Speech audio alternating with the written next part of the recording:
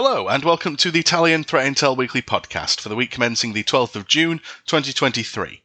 In InfoSec news this week, a fully undetectable, or FUD, malware obfuscation engine named Batcloak is being used to deploy various malware strains and has reportedly been doing so since September last year, while persistently evading antivirus detection capabilities. Samples grant threat actors the ability to load numerous malware families and exploits with ease through highly obfuscated batch files, according to research published by Trend Micro. About 79.6% of a total of 784 artifacts unearthed have no detection across all security solutions, according to the report, highlighting Batcloak's ability to circumvent traditional detection mechanisms. The Batcloak engine forms the crux of an off-the-shelf batch file loader builder tool called Glaive, which comes with capabilities to bypass anti-malware scan interface as well as compress and encrypt the primary payload in order to achieve heightened security evasion.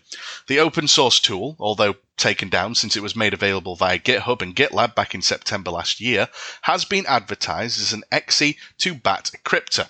It has since been cloned and modified by other actors and ported to languages such as Rust. The final payload is encapsulated using 3 loader layers, a C# loader, a PowerShell loader, and a batch loader, the last of which acts as a starting point in order to decode and unpack each stage and ultimately deploy the concealed malware. To quote the report, the batch loader contains an obfuscated PowerShell loader and an encrypted C# stub binary. In the end, Glaive uses Batcloak as a file obfuscation engine to obfuscate the batch loader and save it to disk. Batcloak is said to have received numerous updates and adaptations since its emergence in the wild, with its most recent version being ScrubCrypt, which was first highlighted by Fortinet Labs in connection with a cryptojacking operation mounted by the 8220 gang. What's more, ScrubCrypt is designed to be interoperable with various well-known malware families such as Amaday, Async, Dark Crystal, Pure Miner, Quasar, Redline, Remcos, SmokeLoader, and Venom. To quote, "The evolution of Batcloak underscores the flexibility and adaptability of this engine and highlights the development of FUD batch obfuscators. This showcases the presence of this technique across the modern threat landscape." And the re-emergence of an unwelcome trend, hackers are reportedly impersonating cybersecurity researchers on Twitter and GitHub in order to publish fake proof-of-concept exploits for zero-day vulnerabilities, which can subsequently infect Windows and Linux machines with malware. These malicious exploits are promoted by these alleged researchers at fake cybersecurity companies with names such as High Sierra Cybersecurity, which promote the GitHub repositories on Twitter, likely to target specifically cybersecurity researchers and firms involved in vulnerability research. The repositories appear to be legitimate, and the users who maintain them impersonate real security researchers from Rapid7, among other security firms, even using the specific employee headshots. These same personas maintain accounts on Twitter in order to add legitimacy to their research and the code repositories such as GitHub, as well as to draw victims from other social media platforms.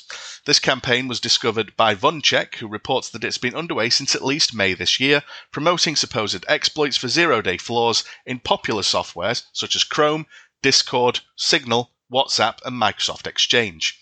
In all reported cases, the malicious repositories host a Python script which acts as a malware downloader for Linux and Windows systems. The script reportedly downloads a zip archive from an external URL to the victim machine, depending on the operating system, with Linux and Windows users receiving separate files. The malware is saved to the Windows temp or Linux local username directory shared folders, extracted and executed. Vuncheck reports that the Windows binary contained in the zip is flagged by over 60% of AV engines on VirusTotal. The Linux binary is much more stealthy, however, and is only caught by 3 scanners. It's not clear exactly what type of malware is installed at this time, but both executables install a Tor client, and the Windows version has some detections as a password-stealing Trojan. While the success of the campaign is currently unclear, Vuncheck does note that the threat actors appear persistent, and they create new accounts and repositories when existing ones are reported and removed. Security researchers and cybersecurity enthusiasts have to be careful when downloading scripts from unknown repositories, as impersonation is always possible.